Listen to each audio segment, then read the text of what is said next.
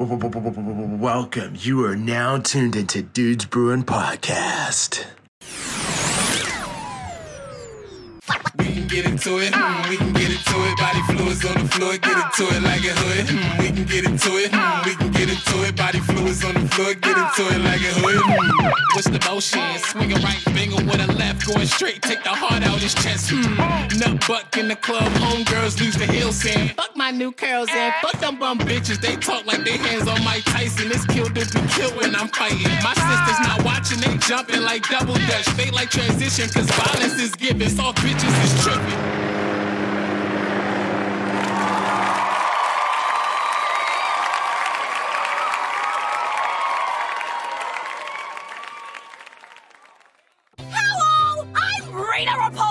Enemy of the Power Rangers! Are you unhappy with your penis size? Haha, I can help with Rita's Magic Wand Natural Male Enhancer! What do you think you're doing? The mortgage on our moon palace is due!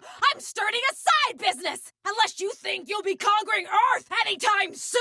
Hey, don't use my name, alright? As I was saying, Rita's Magic Wand Natural Male Enhancer really works! Just call me when you need help, and I'll make your penis grow! So, what happens again? I'm supposed to say, Rita, make my penis grow. And then... Oh, no, what the fuck? Oh my god, I take it back! I take it back! Another monster hog, Power Rangers. Let's beat it off. The planet. Our punches aren't having any effect. Oh, yeah they are! It's as hard as steel. That's a Rita Repulsa guarantee! My god, help me! Hold on, I'm leaving a review for Rita's Magic Natural Wand Male Enhancer, 2 stars. What the hell is the second star for? Well, technically it works. We can't let it destroy any more of Angel Grove. Let's use the Power Sword. Roll the phone number! Roll it! Rita Repulsa not responsible for destruction of property, mutilated penises, or Power Ranger battles. Let me make your penis grow! What's up, guys? Welcome to Dudes Brewing. Yo, what's up? What's up? It's your boy Bender, It's your boy Kels. and we got some crazy things. We got some new news. Some new news. Today we'll be talking about men's mental health. Men's mental health, guys. As you may or may not know, there's an actor from Power Rangers by the name of Jason David Frank, who unfortunately recently was revealed in the news he had committed suicide. This whole thing really hasn't changed me. I mean, I just get recognized now, you know, by kids and stuff. It's great to be able to be a positive role model on kids. Morphin' time! Tiger Zord! I'm Jason David Frank, and I play Tommy the White Ranger. E.T. looks back at our time with Jason David Frank as his Power Rangers co-stars speak out following his death. You know, everything we've been through together. Hi, it's Amy Jo. Just thinking about Jason a lot, and I hope you guys are okay. I know how much you all meant to him. You know, it's crazy with the Power Ranger movie, with the consistency of the brand, because I'm signing the, things for little kids, and then their parents are fans, and their moms know who I am. So it's like 3 different generations. 1, 2, 3. Go, go, Power Rangers! Very important question. Why do you think that Tommy and Kimberly did not end up together? Well, Kimberly wrote me that letter. Kimberly, you wrote me that breakup letter. That was the meanest, coldest thing I've ever seen on a show. It was all right. I moved on. But Kimberly, I forgive you. I forgive you, Kimberly. Hey, beautiful. It's time to wake up. I don't believe it. I know all of you are so sad. I'm thinking about all of you guys. I don't know, I'm sending you all love. Jason tapped into his real-life skills as a mixed martial artist behind the scenes. We'll just take a score horse, hands in position. We'll practice this practice stance. Do single punches. Ready? And punch! Punch! Punch! I was on the television series, Power Rangers, had a brief stint on there. Very grateful for that. So it sort of hit home.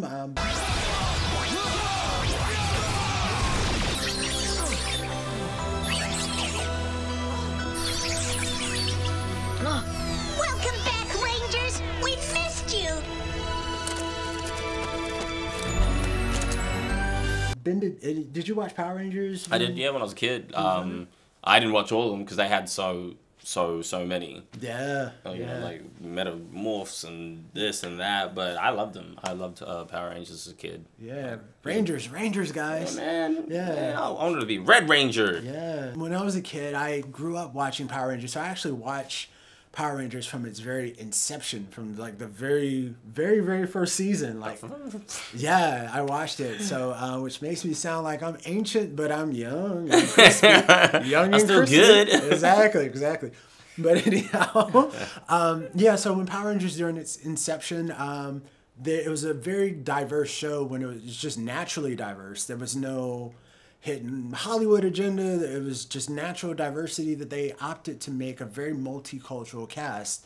It was very organic. They had one actress named Trini. She was from Vietnamese. She's a Vietnamese actress. I think her last name was Nguyen, which is a Vietnamese last name. The main actor that was the Red Ranger, I think he was of Mexican descent, if I'm not mistaken. Oh. They had the Black Ranger, who happened to be African American. So gotta make them black. I think they stopped that though. Yeah. They stopped making the Rangers to. They sort of mixed it up. It wasn't so racial as it was then. The Mexican Ranger, the Asian Ranger, the Black Ranger, the American Ranger, the Jewish Ranger. But it was cool. I didn't mind it, but I remember they specifically didn't make the Black Ranger black American or African anymore. Yeah. So they kind of went back into giving it to They probably didn't do it on purpose, or maybe they did. I don't know. I think they just wanted to switch it up. Maybe. The show was beautiful. It had people tied to the ethnic groups. It was weird. Yeah. Now you're saying that the Yellow Ranger was Asian. That's why I said. So people brought it up. I remember reading about it. It was like, hey, why are they? Maybe he knows more than I do. I do, because it's a little like coincidental that the Yellow Ranger is Asian, the Black Ranger is African American. Hollywood. Amazing. Get ready, people. Get ready. Look at this. I want to have this body. I had to learn how to swim. Yeah. I have my Amina Muaddi shoes, and then I have my Brandon Blackwood and systemic racism bag here. Yes. This purple little number, I love. Let's talk about that diversity and the representation. Oh, here we go again. Representation. La representación. La representaciones. Las representaciones. En la representación. Representaciones. Representation. Representations. Representation. I'm a piece of representation in gaming, and see representation on the big screen and to feel represented. Represented. Represent. Representation. Represented. They're representing. Representing. This representation. Exciting, right? I mean, it's not something that we do because it's a political move, but it's because it's really good for the story. Come on, that's just too much of a coincidence. Yeah. And then let's just say the Red Ranger is Native American. Like, come on, like. We're just talking about the woes of Hollywood and our recent clip about Kanye West and Dave Chappelle. Oh. So feel free to check that out in the bio. But yeah, Hollywood again, doing Hollywood stuff. The message. Just left seeing Wakanda Forever, and I'm pissed. I am pissed because if pushing an agenda was a movie, this would be in the forefront of that. This was Woman King on steroids. If you think that I'm gonna believe 100-pound black woman soaking wet is just an almighty warrior and can just body dudes like it's no tomorrow, come on. Instead of Wakanda, it should have been called Where Are the Men? Because they was not there, they were not present, and the ones that was there was weak. But all the women that was in the movie was just brolic, built, strong Hercules. What is this saying to us? Perpetuating the idea of the strong black woman and a subservient black effeminate man. And this movie does not represent what African culture is. It doesn't represent what our culture needs to be. So, I'm good on Wakanda. We're all dumb men. But long story short, so Power Rangers was a diverse show at a very time where it wasn't it was natural. It wasn't pushed upon per se. But they had this Ranger that came in, and the Green Ranger was such a big deal because he was a new color out of the new group of Rangers that came together. And yes, so this actor, he lived as a lifetime martial artist. He has a very beautiful, unique story. And I think from that point onward, he dedicated himself to martial arts from a very young age. His parents had put him in martial arts, but being on Power Rangers, which is sort of like a children's show, as an actor, you kind of get a hard time trying to transition out of it because people kind of perceive that, you know, maybe that's where you're at. That's your range. Maybe that's your actual range. And Hollywood's known for typecasting, so they'll cast somebody according to their first few roles. And if your first few roles, you happen to look very, you know, young in a child television series, that kind of box you into this thing. So it's like action movies. Yeah, so I think he had a lifelong battle of trying to not only prove himself as an actor, but also to continue his martial arts. People know that he's a legit martial artist. He got in MMA for a bit. Back in 2010, he was huge, man.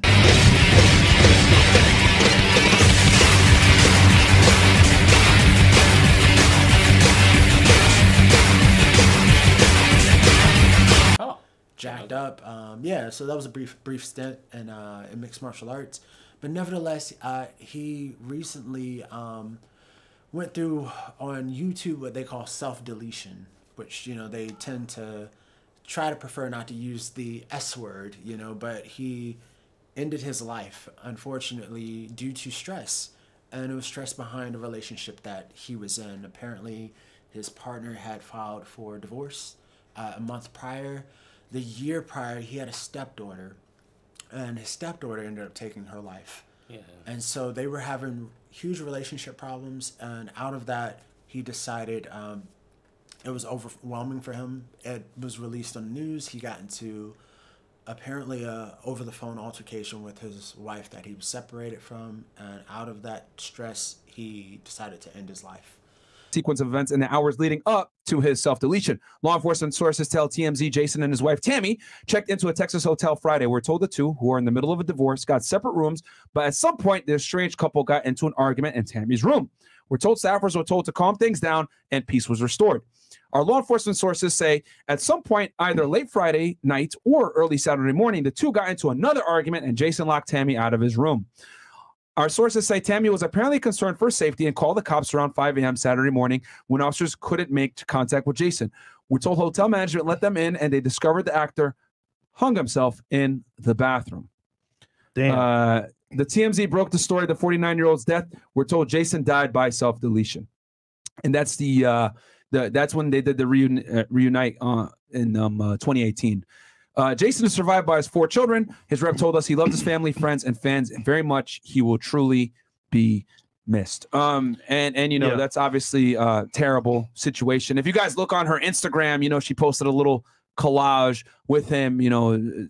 Of course, now that he's gone, though. Of course, now that she's gonna do that dumb shit, right? Like this what I don't understand, right, bro? Like, you can have the best setup, the best lifestyle, everything's good, but women always want chaos on some level. And I don't know why. And it's like, you knew he was not in a good space. You egg him on, you nag him. I was not there. I can only assume from what was said in the description from TMZ. Marriage to the wrong person could be the end of you, literally. And even in the Bible, like I said earlier, women destroy kingdoms. You got a kingdom, a family set up. He has 4 kids, but now that has no dad. And like, was the argument worth it? Was the whole altercation worth it? No. Over a woman, over argument. Once again, we don't know what it is. I'm not blaming her. I'm just saying, from the evidence that we've seen so far, that caused him to go over the edge to do self-deletion. Tammy's beating me up. Go ahead, show people how you really act. Stop. Show people. Stop. Show people how you really act. Show people. Stop! It's a light show.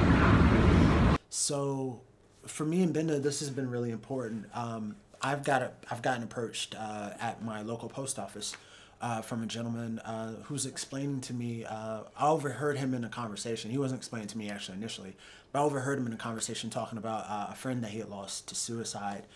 and I happened to interject into the conversation because he was just sort of trying to figure out why his friend would open up to him and explain to him. He's like, man, had he came to me with his problems or talked to any of us, and it was just financial problems he was having. He couldn't afford to pay some bills. He's like, we could have helped him. Oh, man, you lost your best friend recently in depression. Teddy, here's the issue with this, dude. And thanks for tagging your friends right now. Here's the issue. People don't talk about damn mental health. That's the problem. It's like everyone's scared about it because everyone's scared that they're going to misread you. And I do a lot of poetry, man. And Jodie Benson, Little Mermaid, said, it's okay to feel the way that we feel. And people are too scared. You know, it's like they're too scared to tell someone ADD or depression or bipolar or this or that. Never be ashamed of who you are. That's number one. Never be ashamed of who you are. Scars on a tiger make the tiger strong. It shows that the tiger went through a lot. And, you know, I know people that's cut themselves, man, and they're ashamed of it, and they're hiding up the cuts. I get it. It's a scar. Yeah, they could have pitched something together. It was like we're all mates. He said, you know, we would see him at, you know, like gatherings and parties, and he wouldn't say anything. He wouldn't tell anyone about his problems. He internalized it. Yeah. You know, it usually is the way is the person that isn't talking, or usually the person who usually looks like everything is fine. Yeah. And yeah, they're usually the people who are battling the most. Yeah. And like he said, I know it's so easy to say, oh, just if you ask, it is hard. But that situation for a lot of people out there maybe going through it, you don't know that your friends might be like, that's okay. We got you for 2 months. Try de-stress. We've got your bills. Here work things out. And I think that's one of the most important things is whether it's financials, it could be something else. You know, I've helped friends with. They just needed someone to talk to, and they didn't realize that they could just talk to someone. So no issue is big or small. Too big or too small to not open up. Yeah, even if you think it's tiny, it's not a big deal, but it is. Like, I think it's important. Even if you think it's minute, it's not even that important, you know. Yeah. Or you think it's too big for someone to handle. You have to remember, like Kels was saying, you don't know what your friend might be going through. They may have gone through that and been like, yo, I went through that big thing you're going through. I actually know how to help you, you know, get over it. Yeah. Or overcome it, sorry. Yeah. He comes back 3 years later a mess, really messed up in his head, really emotional. But you got to heal those, because in the movie I was really messed up playing Eric Reed. I had to and Howard Fine said this, be very careful. Pulling those emotions, you can't just pull and let go. Pulling those emotions, you have the residual August next year in theaters and different platforms. You have it's dangerous because you have leftover residual pain. Like, I pull pain from when my brother died. I pull pain from when my mom died. I got a lot of things going on, a lot of anxiety, a lot of stuff. And Michael Madsen said he had anxiety too. But you got to use it for the scene. So for 3 months I was messed up. That's what you sacrifice for acting. And that's why a lot of actors die, because they don't know how to get rid of that pain, that trauma. Heath Ledger, Robert Williams, all these people, it must be their mind just doesn't stop, and it goes and goes and goes. I deal with a lot of mental problems too, but I have an outlet. I have social media, I write, I have an outlet. You know, you can go, you can see someone, you can see a doctor for it. There's medication out there, you can take medication if you're into that. And most people say, you don't know what it feels like to have depression. Dude, I've been through so much in life. I'm 48 years old, I'm still dealing with stuff. It's hard. It's hard to make the right choices, but I didn't make the wrong choices. I haven't drank in 12 years just because I just haven't. It was choice. But anyway, I just want to tell you all that. But check out Thank You for my poetry. It's on JDFFFN. I think I'm going to release a book. Got like 40 poems on it. I wish I had it on paper because I can read you one of the poems that I felt during quarantine. One thing that that's also true when you're opening up to someone and maybe it might be something you can relate to. Yeah. One thing to bear in mind, I would say, is I took a conflict resolution course, which deals with knowing how to resolve conflicts, whether that's in a family setting or in a professional setting. It's a specialized course. It's not something most people take. Yeah, I was gonna say. No. I just happened to stumble across this course, and at the time I had someone that I was involved with, and they were taking, how do I put it? They were studying something in regards to mediation. They're doing a course in mediation, and it got suggested for them to do a conflict resolution course so they can learn how to resolve problems amongst two peers in either a family setting or a social setting, professional setting, anything of that sort. And one of the key things they pointed out is that when someone else is having a problem, it's better for you to listen to what they have to say and do your best to ask questions to allow them to express themselves. Often, they said things that can become a problem when someone else is going through something and you're trying to advise them is that sometimes you can take the attention off the person that has a problem and then put the attention on yourself. And it's indirect thing that happens. It's accidental. It's not intentional. Yeah, of course. Because as humans, we want to relate to people. Yeah. So, like in terms of what Bender was saying when he was saying, you may have someone that you know that you can go, oh wait, I went through something similar. Yeah. So, even though you can point that out what may have helped you in some sort of capacity, but bear in mind to not rush and bulldoze the other person with not allowing them to get across specifically what they're going through, because you can accidentally either take the light off them or accidentally misadvise them because you're so caught up in yourself and wanting to compare your journey with their journey that you can take the light off them, and they end up not feeling heard. They hear you and they're going, wow, you're very excited to tell me about your story, your old story. But you didn't hear anything about me. You also didn't ask me any questions. 100%. I think what he said is 100% correct. You definitely need to ask questions because it may be the same situation but slightly different. Yeah. So again, listening is probably the most important thing. Ask them questions about what they're going through, and this is also something that therapists tend to do when they're in therapy. When someone's in therapy, therapists will ask you questions over and over again and get you to express yourself. And it's an indirect way of trying to get you to answer your own questions. Yeah, that's what I was going to say. Because if you're able to answer your own questions, then at the same time, you're also able to figure out for yourself, wow, that actually is what was going on. And I've just said what was going on, even though I couldn't figure out that that's what was occurring. I just said it out loud. Yeah. You know, so it's to get you to become more aware of the order of events that led you to that point, you know, in your mental health and what's going on. David Yost penned a heartfelt tribute on Instagram, writing, quote, "You had my heart on day one. So intelligent, so funny, so energetic. You shaped and transformed so many lives." You know, it's important for the kids to look up to someone, and that's, you know, us for now.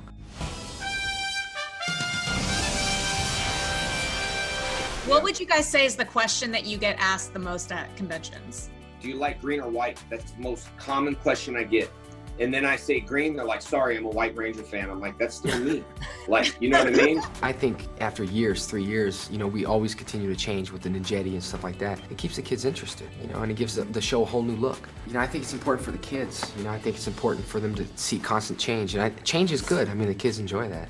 The thing is, I'm proud of Power Rangers is that we were the #1 kids show in the world. You've been on, I believe, more episodes than anybody, like well over 200. I don't even know. Do you know how many? I think 230-ish. Tommy was a very limited character. He's supposed to come in and out in about 10 episodes. What happened was when the Green Ranger lost his powers, people all over the world were like petitioning and telling Saban, we need, you know, kids aren't going to school. Kids aren't eating. You're a true hero, Tommy. Thanks, guys. You know, there was a moment back there when I almost gave up. But then I realized it's not just the cosmic power that gives me strength, but it's who and what I am inside that really empowers me. but then they brought me back as the White Ranger. And it's been about 25 years. And, you know, it's just amazing to see the fans and to see the kids grow into a whole new generation.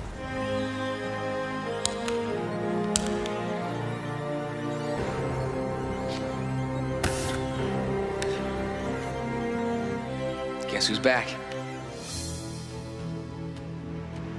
Therapists are sometimes good. There's some people that prefer not to recommend therapists. I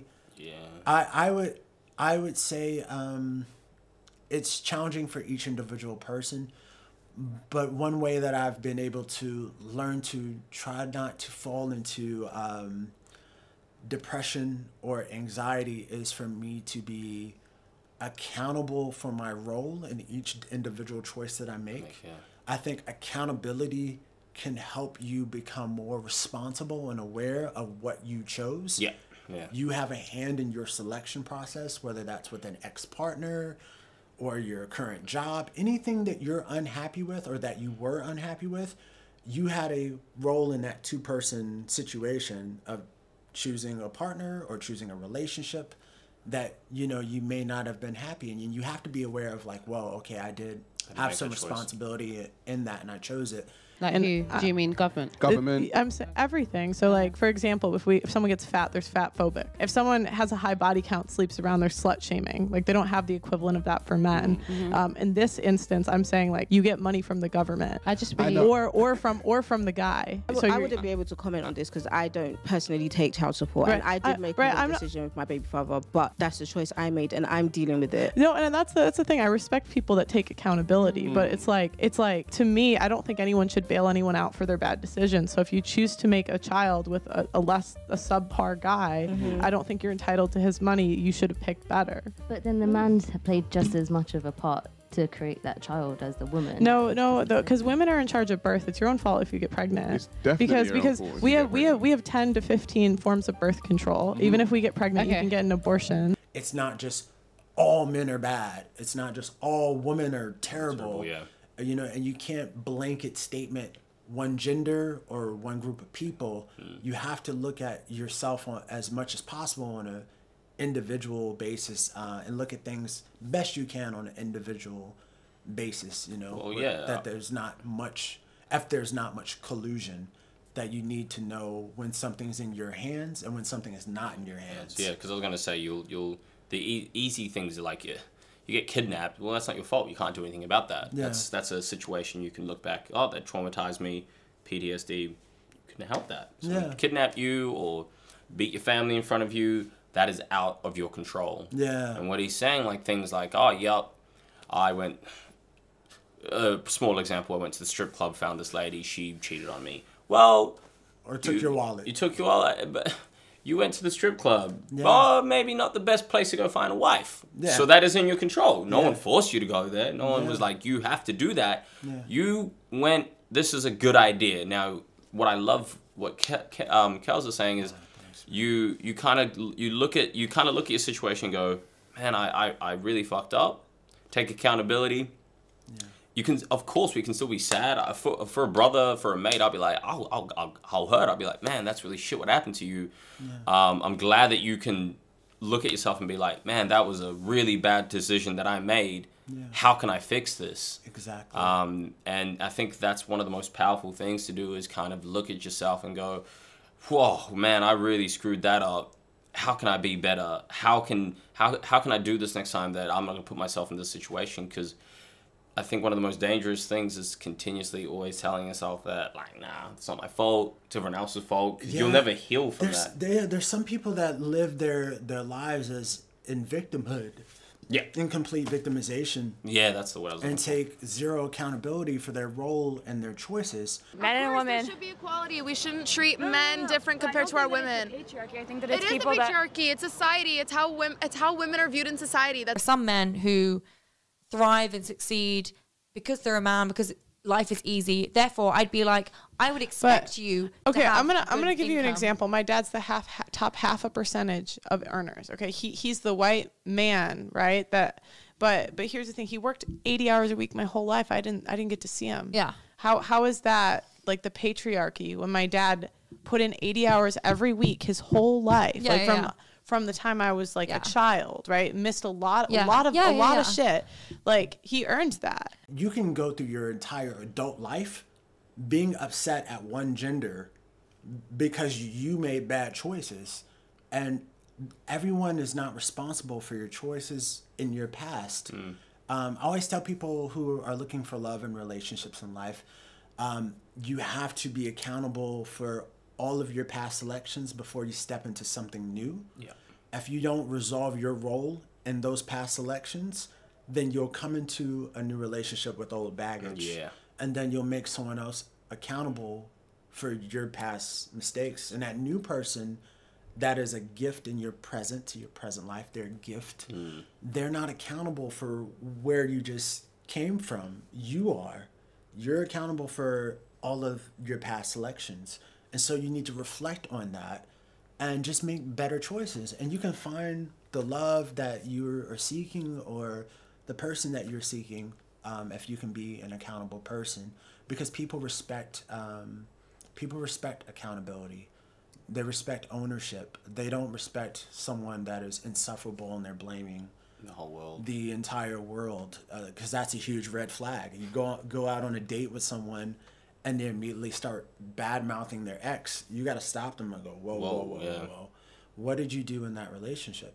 And they go, oh, well, I didn't. I'm like, everyone has a role in a relationship. So you chose that person. So what did you need to learn about that person before you committed to it, the relationship? Did you commit without learning everything you felt you needed to learn? And if you did, then, you need to take time to ask key questions about values in the relationship. It's not exactly a specific time period that you need to commit. There's no set time period. You don't need to go, I need to make them wait 3 months or a year before I commit to them, or when I sleep with them. But you need to ask this person about their values, because on dating apps right now, most people get it very conflated. They'll talk about hobbies. Yeah, I was gonna say, like, your favorite things. I want adventures. And I want someone with 4x4. Someone that likes hiking. I was like, what the heck? heck? I want someone that likes jet skiing. Anyone can like these Someone things. that can listen to Alanis Morissette and also listen to DMX. It's like, these are all personal preference hobbies, but they have zero to do with values. Yeah, 100%. And you could be the worst person and like all those things. Yeah, and that's a very technical subject me and Benda can talk about at a later point, because we see on dating apps, a lot of ladies get it very conflated to mix hobbies over values. And values at the end of the day is what determines how far your relationship's gonna go. What do you believe in balance and, of a relationship, and, to sustain a future and connection and connectivity. Things that are important to you. Yeah. Yeah. So with going back to with therapist and with someone that needs to go see a counselor, you can choose to do so, but what some people find, and Andrew Tate got really famous for that, talking about depression, is that you can spend hours and hours talking about things that don't make you happy. And that therapist is not really in their business model to help you resolve your conflict. I was just about to add. They'll allow you to express yourself, and then they'll tell you come back next week. Yeah, I was just about to say, like, when some people 100%, if it works for you, goals. Yeah. The issue with humans is you have to remember not everyone is out for your best for interest. your best interest, and they may not give you the tools you need from that therapy session. Yeah. So that you can get yourself out of that headspace without resorting to some medication. Because there's heaps of people on antidepressants, specifically a lot of women today on antidepressants. Generally speaking, because a lot of them are single, and it has a lot to do with women in the workforce, which is something that's still very new. As of post-1960s, it's still a very new thing for women to be carrying around laptops and high heels and being, in the workforce, and them trying to combat and deal with men in the workplace. And they're putting off their family for tax and for money, and so the goals are a little convoluted and different. A lot of people have lost sight of what, or the beauty that comes out of a union in a relationship. People has lost sight of the benefits of men and women coming together in creating a life and having a family. Now, the Queen of England hasn't, because her value is in her family. But the corporate world is telling you, no, don't worry about a family. You go out and pay some taxes, and you take your vacation for your experience. You know, you can put off having a baby and freeze your eggs, as though this is very common, and that's a very difficult procedure and expensive procedure. So back to what I was saying is, like, what we were talking about whether people want to go see a counselor or therapist, is what Kel said and what I said is, again, these people not all of them are in for your best interest, and to decipher that is very hard. You're not going to walk in there and ask, hey, do you care about me? Hey, do you care about me? Your mum will care about you. Yeah. Your brother will care about you. Maybe your best friend, but they're not your therapist. This is a professional. This is someone who got a degree, and when they look at you, and I'm not saying every therapist, a lot of people, whether it's a therapist, whether it's your boss, whether it's your doctor, you are a walking dollar sign. Yeah. Everyone out here in this capitalistic world, whatever you want to call it, can be monetized. Yeah, you're out here to make money. You're not out here to be Oprah Winfrey. Okay, so even her, she is a business. She's a billionaire. Look at her. She worked with Weinstein. You know, it's business. So at the end of the day, even she makes money. So whether it's people you think are very amazing and give out whatever it is, they make money. So, and I gotta say this again, not all therapists. I know there are some beautiful therapists out there, there's but some good human beings out there. I cannot say to people, we're going to look out for the odd great therapists here and there. All I say is you have to remember some of these people, and I won't lie, my parents sent me to one once.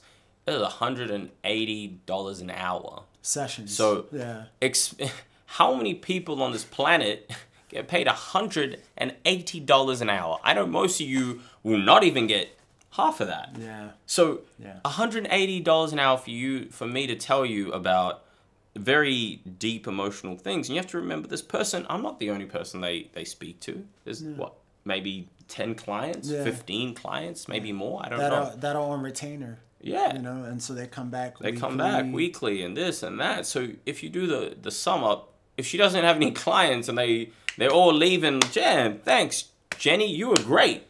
Yeah. You're not making money. Yeah, and if her clients run low, or his clients, whoever they could misadvise you because they're running out of money, and just go, you know what, take this medication, come back next week.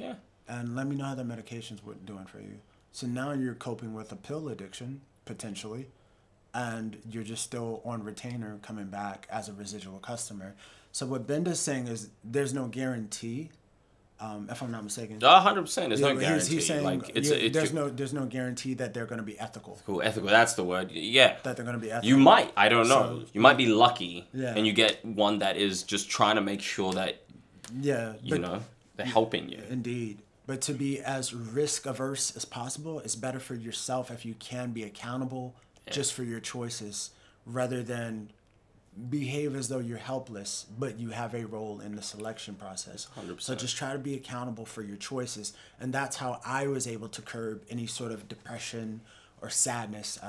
And I don't want to necessarily make it about me, but I just want to say accountability is such a big deal. It's a very hard word for a lot of adults to swallow. A lot of adults want to go, no, I'm a victim of the patriarchy and I'm just subjugated. It's like, no, you chose a job that is in social services. It doesn't pay as much as a job that's in a technical field that requires a specialist, where only one person can do the job.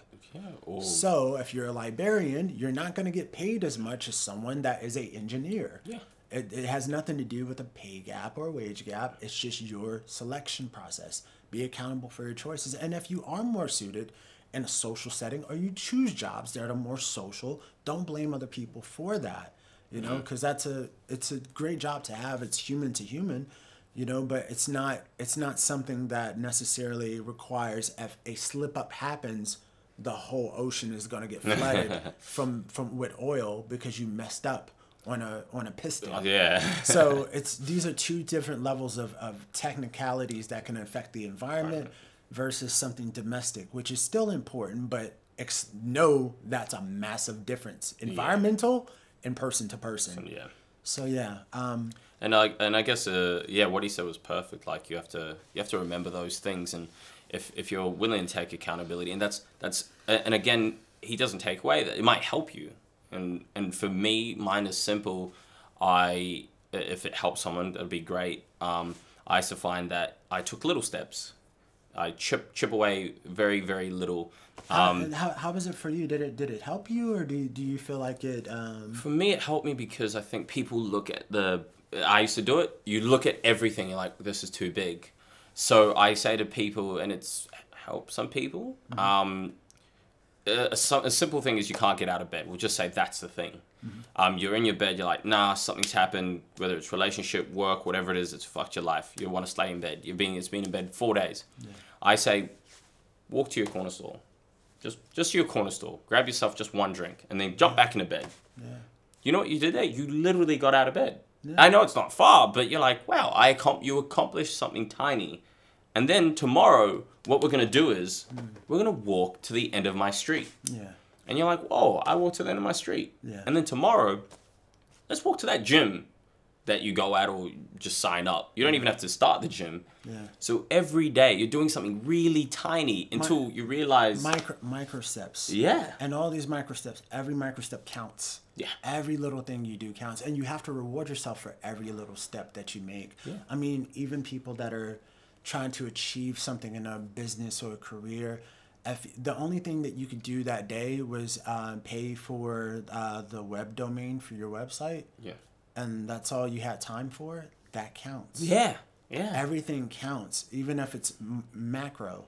Everything, and you have to be easy on yourself to know that you are still making active steps in the right direction that you want to go, because as long as you're actively trying to do something throughout the day, then you've accomplished something. 100%. Doesn't matter how big, how small, how many hours you put into it. If you only had strength to do something macro, even if it's writing down a note in your iPhone, yeah, and that note is just a reminder of something that's going to help you get to that next place, that counts. That counts. Be easy on yourself, be very forgiving. Social media puts a lot of pressure on people to perform, because we end up looking at other people's highlights, and we can end up comparing our lives to someone else's highlight reels, when people are just only showing the good times. They're not showing the bad times, and which is a good thing, technically. Yeah. Because the world is already very challenging on itself, that it's better for people to just share, see good things. See good things and share good things. But just remember, these are only highlights, okay? 100%. You need to know that the wealthiest man in your city right now is stressed out about something. Oh, man. On some level. Oh, and it might be on a bigger level than you can even imagine. He might have more money than you, but he might be facing a lawsuit of some sort, or some sort of scandal, which is still unethical, shame on him.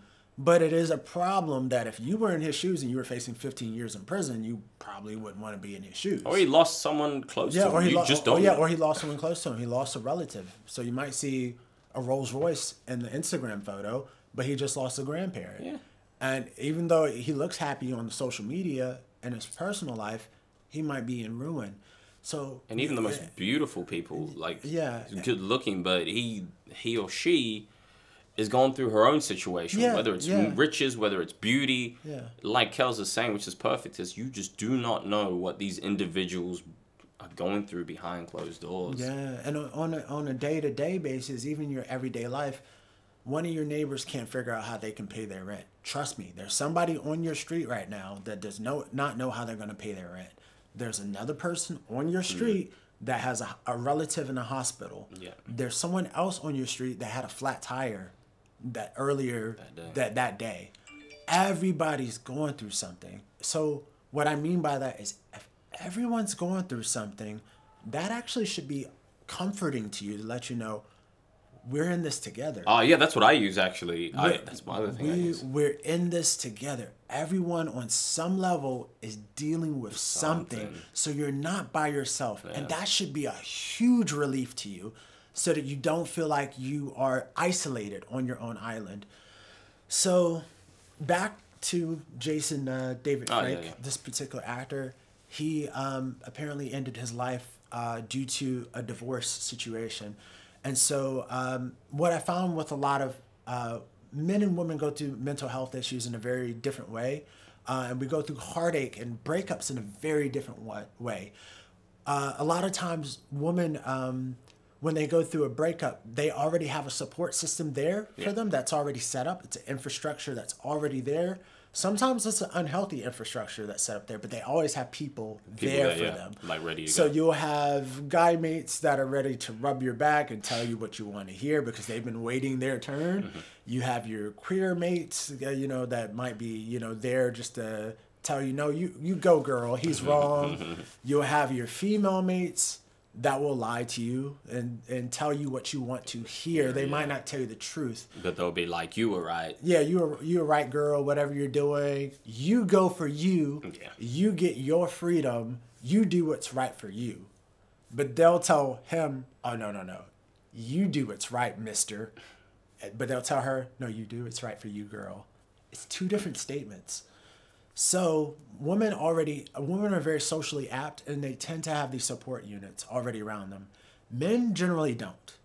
Well, when we go through heartaches and breakups, we're independent thinkers for the most part.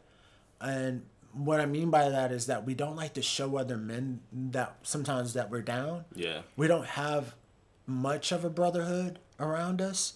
And so it's important that we try to build brotherhoods around each other of good men. Yeah. That, you trust and that you can keep in 100%. contact with. You got solid mates that are going to be there for you and that you can trust with your words and things that you're saying, and they're not just out for their own best interest, but you got good dudes. So, and I'm thankful for Benda. I'm thankful for cows. Thank you. Humbly. And men, be thankful for the good mates that you do have around. And if you feel like you might be missing some solid mates in maturity, find you some good solid mates that are actively trying to self-improve their life. Yeah. Bender, when I met him, he was actively working on his life and his dream and his goals. He met me. I was actively working on my dreams and goals.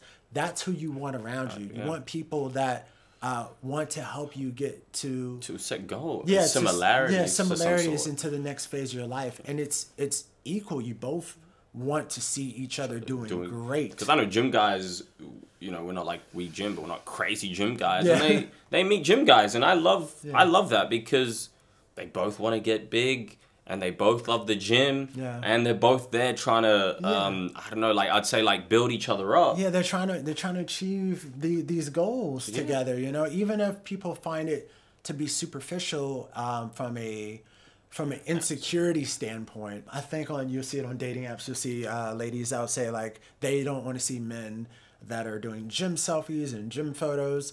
But really, what that is that generally for me, it comes from people that are very insecure about their own physical appearance, because what it says about a man that's in the gym, the cool thing what it says about them is that they have the discipline to focus and get their bodies in good shape, that it shows that they're willing to commit, and I think if there was a wise person or lady that might be interested in those type guys, they would pick up on that beyond just the physical things, that it is a dating app, or these are dating scenarios that men want to look good, and men want access to being chosen, so they show the best of themselves so that they get chosen. And it's not because the men are being sleaze bags, but it's trying to say, hey, I've got some discipline to myself. I'm taking care of myself. I'm not obese and eating Doritos, and I've got Cheeto fingers with a video game remote in my hand, and I'm on the photo. I think also I've never heard a guy be like, "Don't want to see any girls." That are fit. No fit girls. I'm like, girls. Come on, no guy has ever said that. But to say that about a dude, you have to ask yourself, why don't you like a guy that's working out? Is it yourself? Yeah. So for men, I say don't even worry about that. You keep working out. Stick to your fitness. It's gonna help you, and studies even show people who do fitness, it actually helps your mental health. It helps your mental health. And this is what Andrew Tate was talking about. It's a good segue to go into it, because I did mention him earlier. Yeah. But Andrew Tate, with the word depression, he said depression isn't real, because he said you shouldn't give belief into things that take power away from you. I said feeling depressed is real, but the idea that depression is going to strike you in your mind and there's nothing you can do about it, I think that is promoting helplessness amongst depressed people, and that's the reason they kill themselves. I don't think that making people helpless in an unfortunate situation is the great thing to do. You have to give people hope. And I explained that when you believe in something, you give it power. So I tried to say that when I felt at my lowest and I achieved the most I've ever achieved in my life, the reason I was capable of doing that is because I didn't believe in the paradigm of being a depressed person. I just believed that this is how I currently feel, and fuck it, I'm going to do whatever it takes to get my life to be better. And I gave a very simple example, an analogy. I said, if you take two people, one believes in ghosts and one doesn't. You put them both in haunted houses. And in the middle of the night, there's a bang. The person who believes in ghosts is now terrified. There's a ghost. They're calling an exorcist. They're panicking in the room. They're hiding. The person who doesn't believe in ghosts goes wind and goes back to sleep. It's the same noise. It's the same scenario. But it's the belief that's powerful in their mind that terror and ruins their life. It's the belief in their mind that turns against them. And I've said this many times. Listen, let's assume you're correct and that makes me wrong. Let's say that you're right and you're depressed. Why would I want to adopt the thinking of a man who is sad? Why would I want to think like you? Wouldn't it better to be wrong and be happy and have a sports car and a yacht and a private jet? You want to talk about right? Look at your life. I don't talk about right and wrong. Let's talk about success and results. I don't believe in things that take power from me. I never have. So when people email me and they start saying, I'm depressed. And what's funny is this. I talk to them and they desperately defend the idea of depression. I'm like, my friend, you just told me you're too depressed to be successful and depression has destroyed your life and you lost your girl. I'm telling you that enemy, the enemy in your life isn't real. And you're now sending me 10 emails a week trying to convince me that your enemy is a real thing.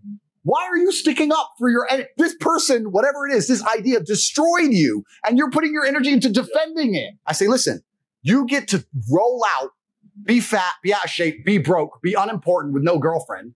And instead of the world thinking you're a loser, you get to say, I'm not a loser, I'm depressed. It's a shield. Yeah. And I say, that's why you don't want to lose your shield. Because now you have accountability. Now you have performance. It's a cop out. Fuck it off.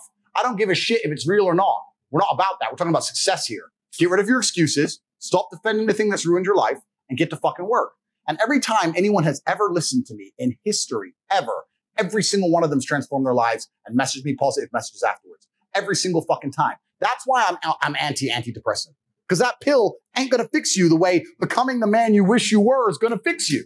I take all responsibility for absolutely everything, including if a woman leaves me, if a woman stays, if I end up heartbroken, if I end up filled with rage, I take responsibility for that. If something happens to me that makes me enraged, I will take responsibility. Why has this happened to me? Why do I feel this way? How did I end up in this position? Is this healthy in this scenario?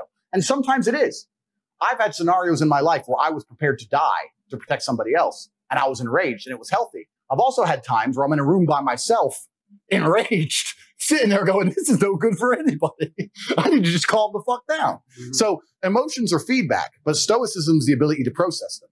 And that's what you need to be learn as a man. You're never going to be able to turn them off. You're going to feel them. You have to learn how to process them and turn them into a positive. It's energy. It's unlimited energy. I say this all the time. I say that the biggest periods of transformation in my life is when everything was going wrong. When my life was going good, I'm not a hedonistic person. I don't do drugs. I don't gamble. I don't do prostitutes. I don't do anything that hedonistic. But I'll certainly go on the yacht with a bunch of women I know and chill and have some vodkas and that kind of thing. When life's smooth, then it's semi-hedonistic, pretty relaxed. But when I make my biggest progress, when I really change who I am and change the world, that's when everything's fucked. When things go wrong, or I'm feeling things I don't want to feel, or bad things are happening, that's when I'm like, okay, I currently cannot sleep. I've completed the day's tasks. I've tried to go to bed. I can't sleep. More shit has to get done. That's when the amazing things happen in my life. When I was heartbroken, when I was whatever, everyone's been heartbroken. I can't remember a specific example. I hit the gym harder, right? If something goes wrong with your payment processor, that's when you get fucking inventive. That's business, right? That's when you get inventive. So all the bad things that happen to you as a man, if you're stoic, you get to take unlimited energy. Heartbreak is unlimited energy. So is depression. So is rage. So is sadness. All these negative emotions they tell you to collapse behind. It's like people talk like Bruce Lee says, be like water. And people see that as be fluid and just go with the flow. I disagree. If you're like water, you're necessary for life. You are scary when you're enraged. You're powerful. You're beautiful when you're calm. You're so many things when you're like water, right? So if I'm enraged, it's like water behind a dam. You just got to put the dam in place, and you got to get the turbo, the hydroelectrics put in. Don't tsunami your life. Put the energy somewhere.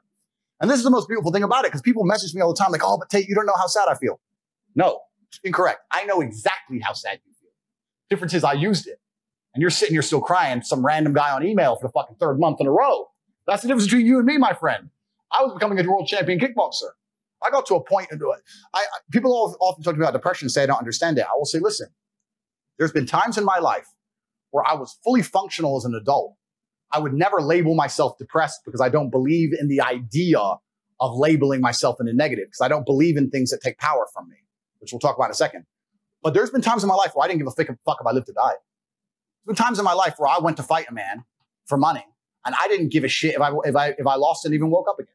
Didn't give a fuck. I had nothing worth living for. I was brokey, didn't have a girlfriend, didn't have any fucking money, got a 2-day call to fight some world champion, had to lose 10 kilos in 2 days, had nothing else going for me, got on a plane to Dagestan and fucking won. There's been times I've done that. By all conventional wisdom, I was depressed. I was suicidal. But I was just like, no, I don't give a shit. And that's when I was at my most powerful. Now if I get that call, I'm like, bro, I got a new car outside and shit. I'm not going to Dagestan, bro. Going to where? Sorry, how much money? Nah. But back then I was like, yeah, cool. Who is he? Oh, this guy. All right, fine. I didn't give a fuck. I was most powerful when I was sad, when I was depressed, when all these things. And depression is something that takes power away from you if you believe that you're in this condition that, you know, you are helpless and you can't help yourself. 100%. You can feel helpless. Yes.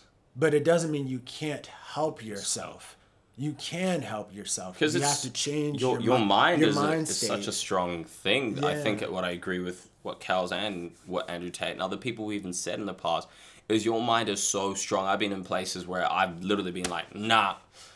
And then I've gone, you know what? I can do this. Yeah. Because I'm not doing anything. I'm starting off with telling myself I can do it. Yeah, you can. You can. Like there are times where I'm like, I don't want to go to the gym, which is something simple. Yeah.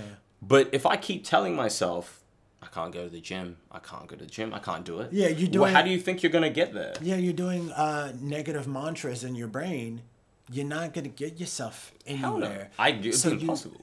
So you have to purport good mantras and good words, because words have power. Yeah. Words have power of what you say, and it helps you as a motivator to help you move in the right direction. If you say words that are in belief and affirming that you're worthy of good, you need to find yourself and say you are worthy of good, because we all are.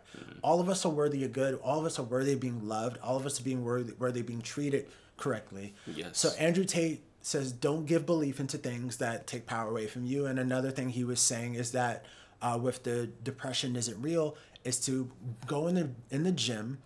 If you go in the gym, you'll build a strong body, and by building a strong body, it creates a strong mind, because it requires discipline for you to build yourself, and it requires you to think and achieve and overcome.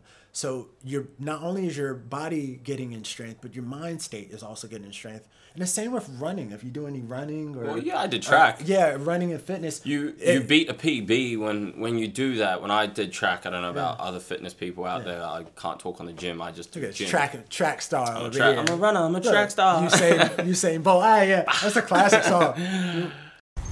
He was running from a cop car, jumping over that gate, gonna leave a big scar. Feel like GTA with like 3 stars. Try to get away, but he ain't get far. Woo, woo, woo, woo, woo. We might play it. I did mine, and I was a sprinter. Yeah. And I did high jump as well. Some African genes, son. Can I say, baby? African genes, Can son. I say, baby? For us, and it's the same for long distance runners. You hit a mark where you hit your PB, and endorphins are created. These happy chemicals are naturally created.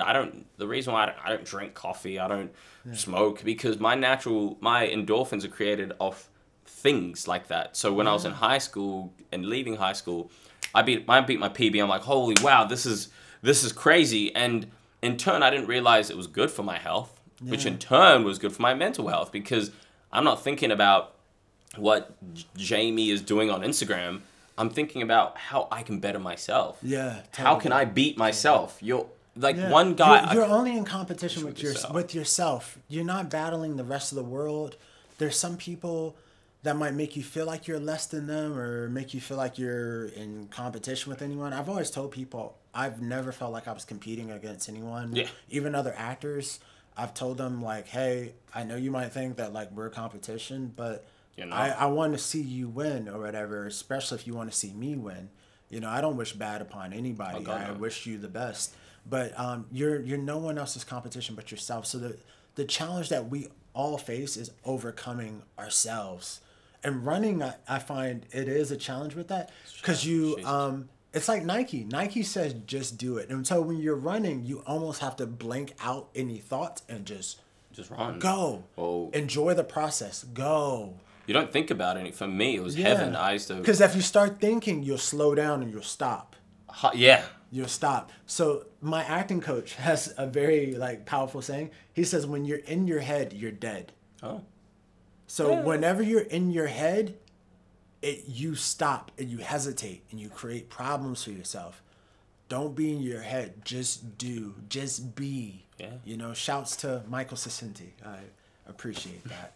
You know. But 100%, that is 100. The nail on the head is, if there's anything people can take from this is, like whatever you do in life, just be there in the moment, and if you're not thinking too much about it, and you're just doing, you'll realize like, wow, because like you said, imagine if I was thinking while I was running, I wouldn't be running 10 seconds, 11 seconds. You slow down. Because I slow down. When you operate on they call it operating on fear.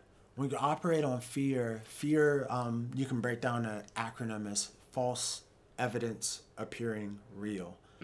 So you make up things in your head that actually hasn't existed, and out of you making up things in your head, you start getting in panic about things that actually hasn't occurred. You start worrying about things. Danger is real. Yes. You can trip and you can fall, but unless it happens, then you're okay. So what they tell you, instead of operating on fear, operate on awareness. Yeah. And awareness is what you have when you drive a car. If you drive a car and you're in fear and you're making up stuff, bro, you're gonna crash. You're gonna crash. You're gonna crash, man. You're gonna crash. So you have to look left, look right. Okay, coast is clear, light's green. Okay, go. That's how you meant to operate in life to move forward. Yeah. I love that. Yeah. So with mates and with people that you have around you, specifically for men, because I know it is harder for men who tend to not have a social unit, social circle.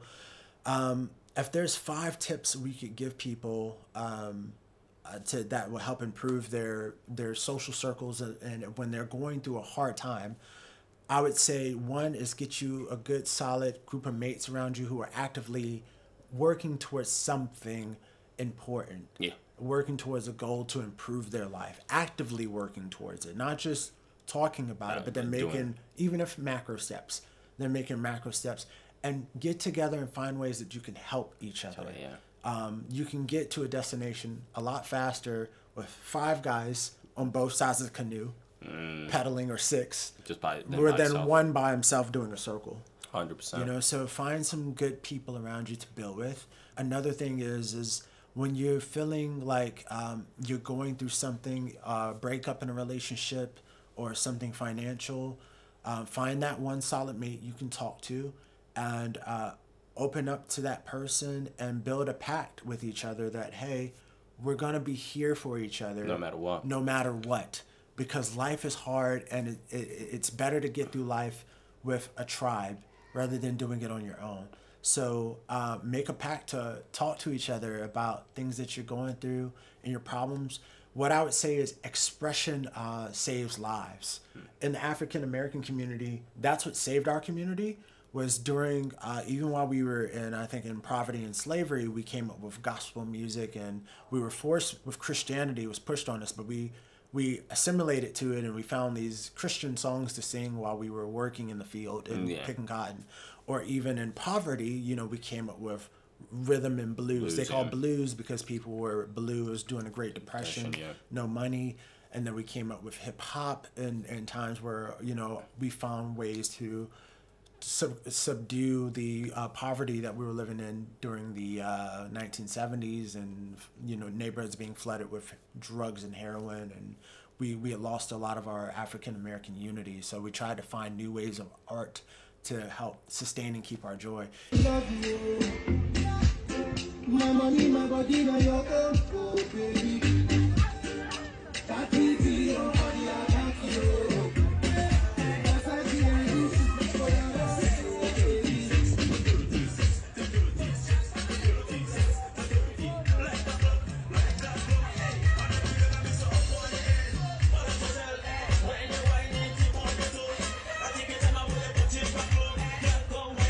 Even in Brazil, for example, during their hard times, they came up with Carnival. Carnival was something that they developed out of the fact that these Africans that had got brought in from Angola to Salvador and Brazil, they decided to come up with Carnival to celebrate their people and their Afro-Brazilian heritage and make it fun times. And samba dance came out of that, because they were like, we're gonna, even though we're poor and we're impoverished, we're gonna find ways to celebrate and make our life beautiful with the least amount of things that we have.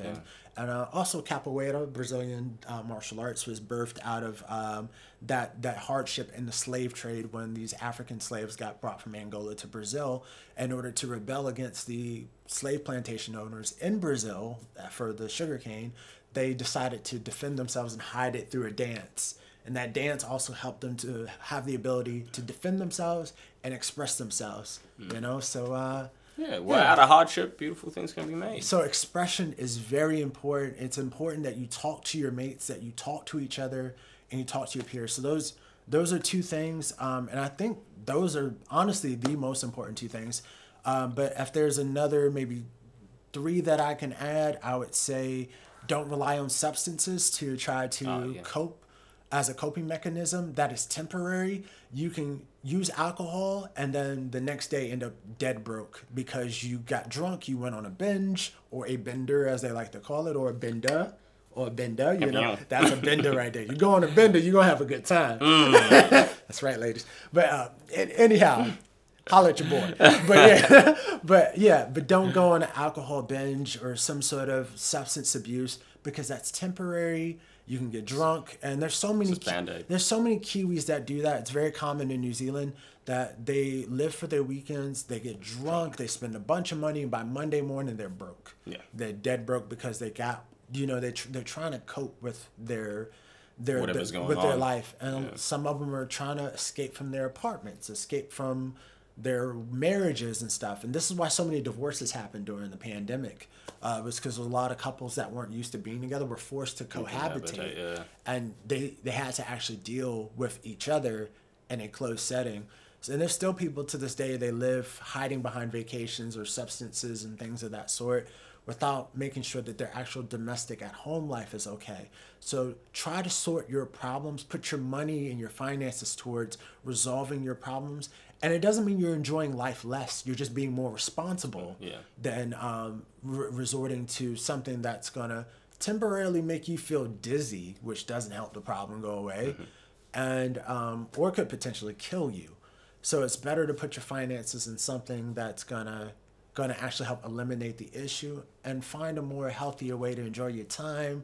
Have a good meal once you pay a bill, you know, or once you send a transaction towards some sort of debt or anything that you need to clear in your life, you know, or relationship things. I think 4, I was going to say, just celebrate the little things. Always remember to celebrate the little things. You know, it sounds not that crazy, but just when you're chipping away at those little things, don't forget that you are worthy of the celebration, big or small. So if you can just remember to do that, give yourself a pat on the back, be like, I did it, this was amazing.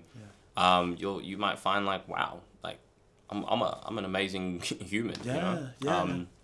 And number 5, what I would say for number 5 is the best thing that you can do when you're going through any sort of obstacle is to do your best to not live as a prisoner of your past. Oh, yeah. You're not a prisoner of your past. Every lesson that you go through is a learning period for you. It's a learning moment. And so your past doesn't define you. It actually helps sculpt you into the beautiful statue that you're meant to be. Yeah. And 100%. and bear in mind, because humans like relatability, me and Bendo talked about that earlier when it comes to sharing our problems and things that we're going through and that comparison thing. Sometimes the people closest to you might not, that you've known all your life, may not want to recognize the change that you have in you, or even the growth that you have in you. And it's not because of anything other than people like a reference point of how they remember you at one point in their life. So your parents, for example, might still view you as a child, as their son. Your neighbors might still view you as the guy that came over or the girl that came over when you were 5 or 6 years old, and you borrowed something and you never returned it. So there's some people that will try to cage you up and box you up according to your where they met you, where their past is, where your past is. Yeah. And a lot of times people do that for one of two reasons. One reason people will hold your past against you is because they themselves haven't grown past that point in their life. They haven't grown past that stage in their life. So they're actually mentally and maturity-wise, they're still stuck in that point in time. So that's even people that you've gone through a relationship with, an ex-partner that you had, a girlfriend, a boyfriend, depending on whatever your situation is. But your ex-partner may view you from sometime in 2007 or 2009, and they try to hold you to that because it makes them feel better.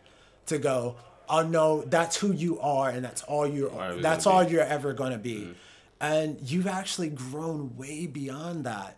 And they haven't moved past that point in their life. And their relationship that they're currently in is somewhat still defined in that fear of that relationship that you were in that time period. Yeah. You're not responsible for their personal growth and their development. You're responsible for your role in that relationship at that point in time. Yeah.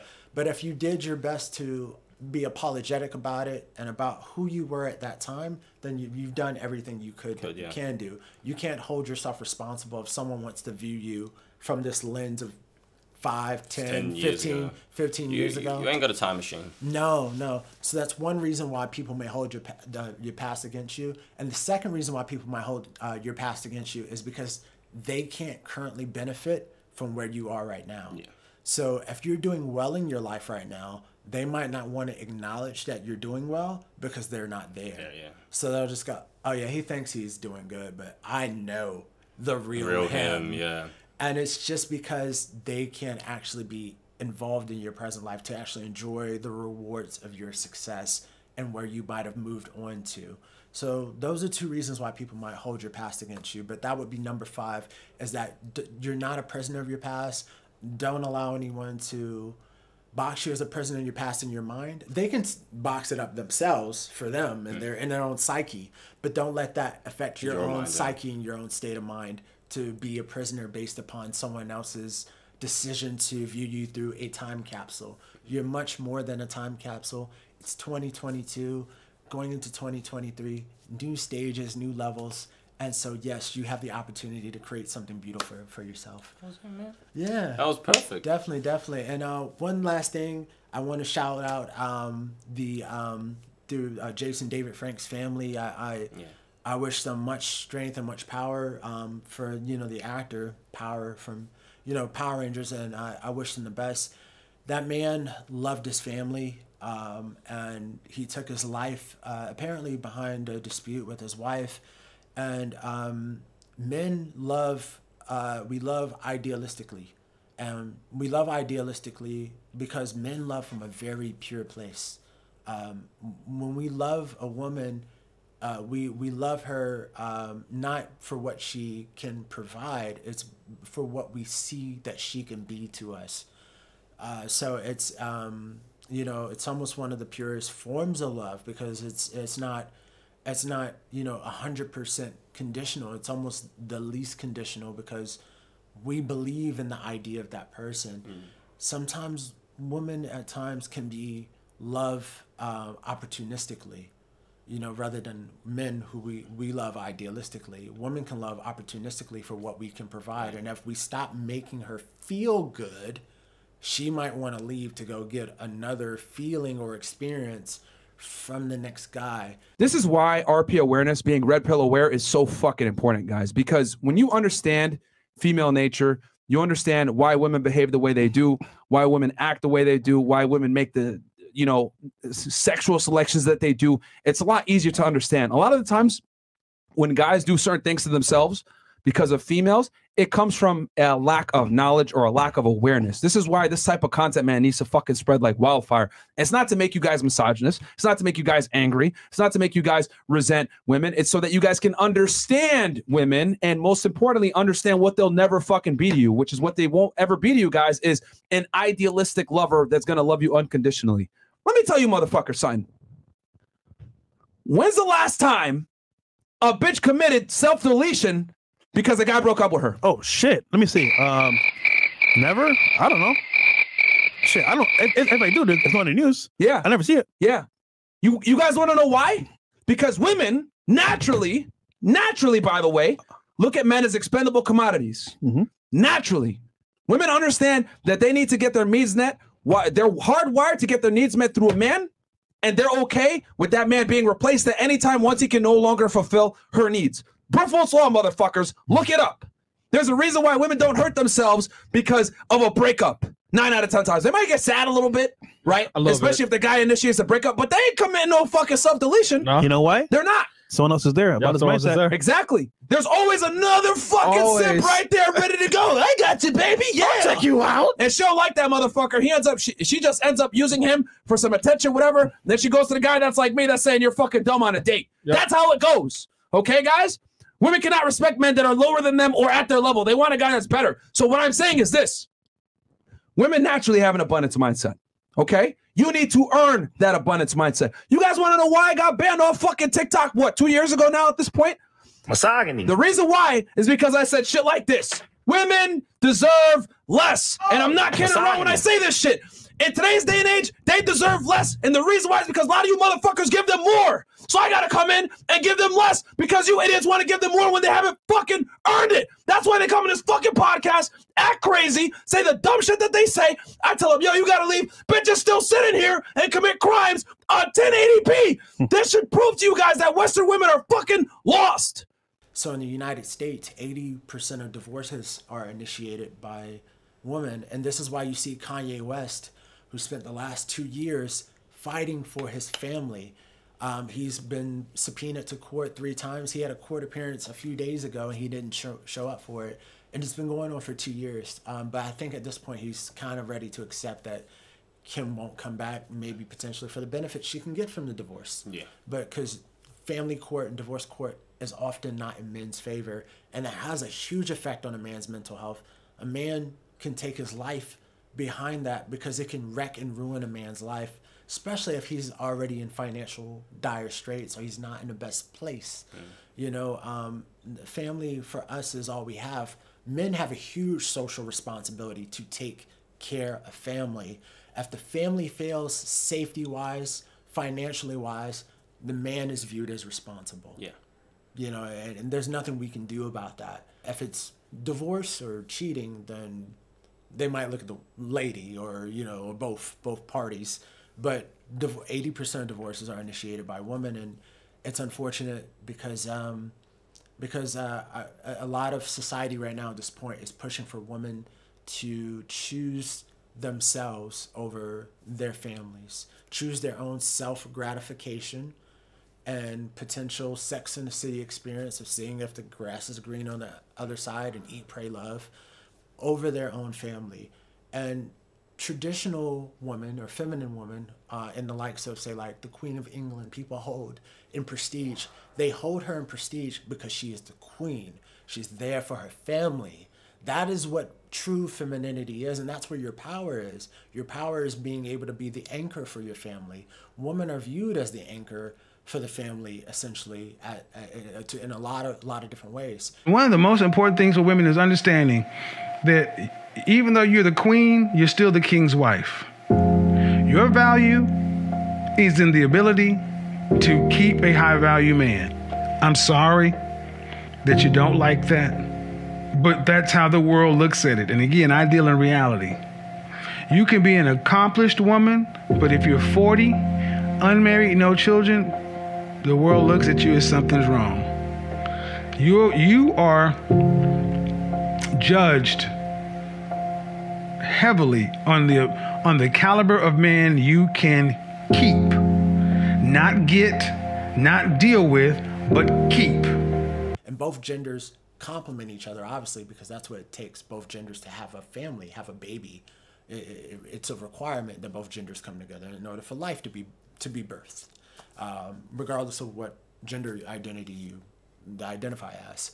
But there's beauty in that companionship, and so people, please don't forget that this man might have taken his life because he wanted to show this is how much I loved a person, which is still not the healthiest way to do things, because you leave behind a trail of devastated people, families, hearts behind it. Not just his family, with his wife and his daughters, because I think he has 4 daughters, if I'm not mistaken. What's up, guys? What's up, everybody? Just got done walking this red carpet, and we're here right here representing, Dragon Ball Z, all my friends, Sean, Vic, Chris, everyone that's working on this movie. You guys are amazing. So proud of y'all. Yeah, thanks for inviting us. We had a good time, and it's not over yet. It's just beginning. It's just beginning. This is our second red carpet event in a pretty short period of time. Yeah. Anyway, back to you, Bob, in the studio. Is there a Bob? I think it's a Jim. Jim? Jim. Back to you, Jim. Bye. But also his extended family, his mom, his cousins, his in-laws. I would do my best to tell people to not do that, because it can be viewed as selfish, but we understand mental health is a very challenging thing to deal with, and so that's why we want men to express themselves, and I also want families to remember the importance of family, because wealthy families understand that, but families that are in poverty right now are being promoted for people to be that you don't need a man, you don't need anyone, you can be by yourself. And it's sort of set up that way in family court and systematically and through divorce. It's in a lot of women's favor. So it's very tempting for them to choose their experiences and opportunities over staying down with your family for a bigger purpose and for a bigger cause. And that's what the Queen of England understands. You notice she's not out marching on any street for abortion rights. She's trying to keep her family together, and that's all she tried to do before she passed away. So people, please keep your families together. Stay with each other. Life is hard. Inflation is massive right now in the world. Everyone's going through a hard time financially, and the way that the world is being directed with the World Economic Forum and governments right now, there's a huge squeeze going on the population. So we need each other, all right? So that's what I wanted to say in closing. And shout outs to you men out there and to you ladies out there trying to keep your families together. And just remember, we all need each other. We can't screw each other over for our own self-benefit and gain and experiences. There's bigger things than ourselves. We have children in mind, so it's for the next generation. Love you guys. Yes, sir. Everything you said is perfect. Thank you, man. I want to say, yeah, exactly. Everything you said Long was ramble, perfect. but sorry. It was perfect. This will be labeled as Kelvin's rant. Fucking love you guys. Again, love you guys, dude. Just hit up a friend, and just know you're not alone. Yes. That's the one, son. Peace out. Peace out. A-Town. We're not doing A-Town. I'm not from Atlanta. Yeah, you are. Virginia. That's right. Love you guys. We out. Slow down, my love. Slow down, no rush, my love. We can move at the speed of sound. How about we enjoy right now, baby? Slow down, slow down, slow down, slow down. My love, slow down, no rush, my love. Slow down, my love.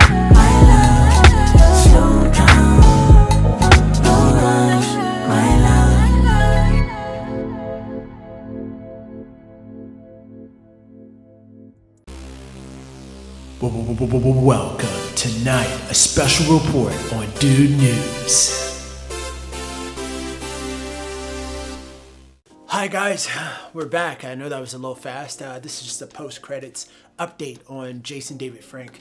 We found out some more details surrounding his passing, and unfortunately, what we came to learn was that he was served some divorce papers at a Comic-Con event in Texas, and that was surrounding around the allegations of cheating and infidelity. And I was just baffled. I just wanted to let people know, along with this video, that if you know anyone that is facing any sort of mental health issues, or maybe perhaps on the verge of contemplating self-deletion or anything of that sort, in New Zealand, we have a number called 988. That is a Ministry of Health assistance line for anyone that is feeling sort of on the verge of any sort of self-harm. And if also we have Life Matters and Lifeline. These are also two New Zealand companies you can contact if you're not based in New Zealand or wherever you are in the world. I'm sure there is a national health service line for any sort of self-harm or self-deletion or any kind of any thoughts that may inflict on yourself or on others. So mental health is something very important, and it's also something that's very taboo within the male community. And that's why me and Benda ourselves took it upon ourselves to speak on different situations involving life, pop culture, and most importantly, just different aspects of social dynamics that men and women both need to understand about each other and our biological differences. Now, George Clooney, for example, is a man that is lauded, he's praised by multiple women because he's a very handsome young man. But what got George Clooney to be a bachelor for the many years that he was a bachelor was due to one heartbreak that he experienced very early in his life. And due to that heartbreak, he had determined that he no longer wanted to risk his mental health, his peace of mind, to be involved with someone in a romantic setting. And so he stayed single for a number of years, just so that he can give himself the opportunity to concentrate and focus and let his career flourish. And now he's happily married, and in whatever circumstances that may be, or whatever kind of wedding arrangement or marriage arrangement that they have. You see couples together for 20, 40 plus years, but you never know what their arrangements are. And right now in modern day times, I think couples, and males and females, we've lost sight of what it means to be in a companionship and what we both need biologically, and these differences that we have that are biological and they are different from each other. So what I mean by that, and what I'm saying, is that for example, the obstacles that Will Smith has gone through, Johnny Depp has gone through, Phil Hartman, who's a comedian in the 90s, Phil ended up being murdered. And they both all three of them come from the star sign, they're Libras. So, and I know star signs are somewhat of a mystique to some people, but there's some truth to a bit of it. You know, it's not an excuse for your behavior per se, but that particular star sign doesn't like confrontation. So when you would see Johnny Depp in a situation, he would exit because he didn't like confrontation. Same with Will Smith, exact same story. He didn't like confrontation.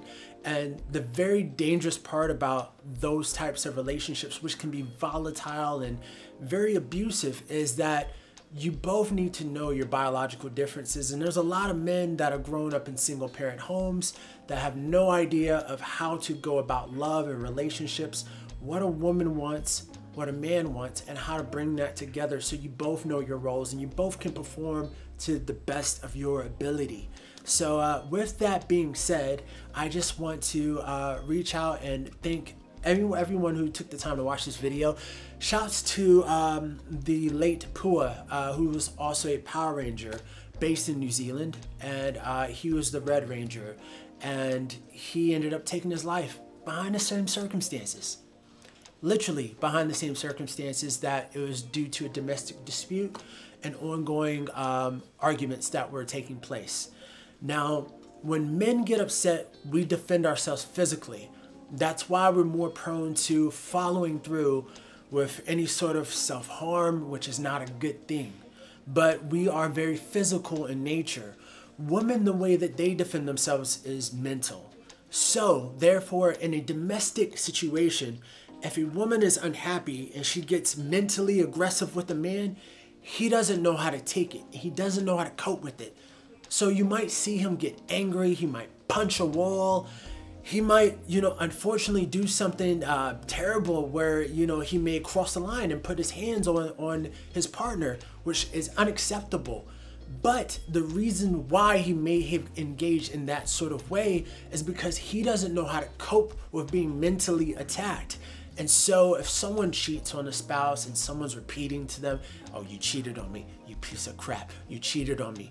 And they go around and they mentally are aggressive to not just the man, but they socially will try to ruin his life and his relationships or through divorce. These things can push men over the edge. So it's very important for men to learn about what we call red pill knowledge or manosphere, however you want to put it. You have to know these differences between men and women. Otherwise, you are a target. You have to know your worth. All of these men that I'm talking about, these are men that were built themselves up and they forgot who they were because they're in that relationship because of who they were. Men build themselves up to a certain standard and a certain value. And with that being said, for this reason, this is why men have a very hard time with fidelity and I would say being exclusive in a relationship, because we build ourselves up so that we get chosen, so we have options, and so we spend our lives trying to make a name for ourselves. And that's why George Clooney stayed single for as long as he did, because he built himself up to be of worth. And with that comes in ancient times, a gladiator. This is why gladiators or any sort of kings or any man that was a leader always had a harem or harem of ladies, harem of ladies around them. But yes, so as you just saw with Adam Levine and his situation regarding some sort of infidelity, this is why his wife was able to accept him for who he is, because she was attracted to him based off the fact that he built himself up. And so why would she torture him for that beauty she found in him? And so for this reason, couples have to come to their own arrangements, their own agreements, and you have to ask about these values early on. All right, guys? So what I would suggest to you guys is stay knowledgeable, stay researching, stay going through your personal development, whether that's male or female, learning your differences, which makes you able to coexist. And the reason why some of these marriages last as long as they do, sometimes in these old school relationships, the man would have a woman way across town.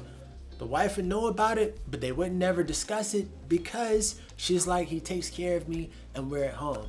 And it's not about a matter of you don't need each other because you have the advent of being a taxpayer and working a job, but life is meant to be shared. And biologically, you look crazy at a certain point in time if you remain single and you're blaming everyone in the past and the patriarchy and men, or whatever the case may be, or if it's women as well. So salute to everybody out there. Men, if you have any questions, feel free to DM us on IG and we'll get back to you. Anything of that nature. If you have any questions, put it in the comments below. And there's hardly any refuge for men. There's plenty of refuge that is out there for women. I think in New Zealand, the only thing they have is an organization called She's Not Your Rehab, which is sort of for men that have addiction problems and might go to a woman and they're saying she's not the proper person to go to for therapy. But there's no guidance for them being able to give men tools from what I've seen of things as far as for men to go about their lives and coexist and how to be accountable. And maybe they teach these things, maybe they don't, but we're here to try to do our part to enlighten people to become more familiar and more interested in self-development to be able to get to that point. So guys, love you, and that's out. Dudes Brewing. Peace.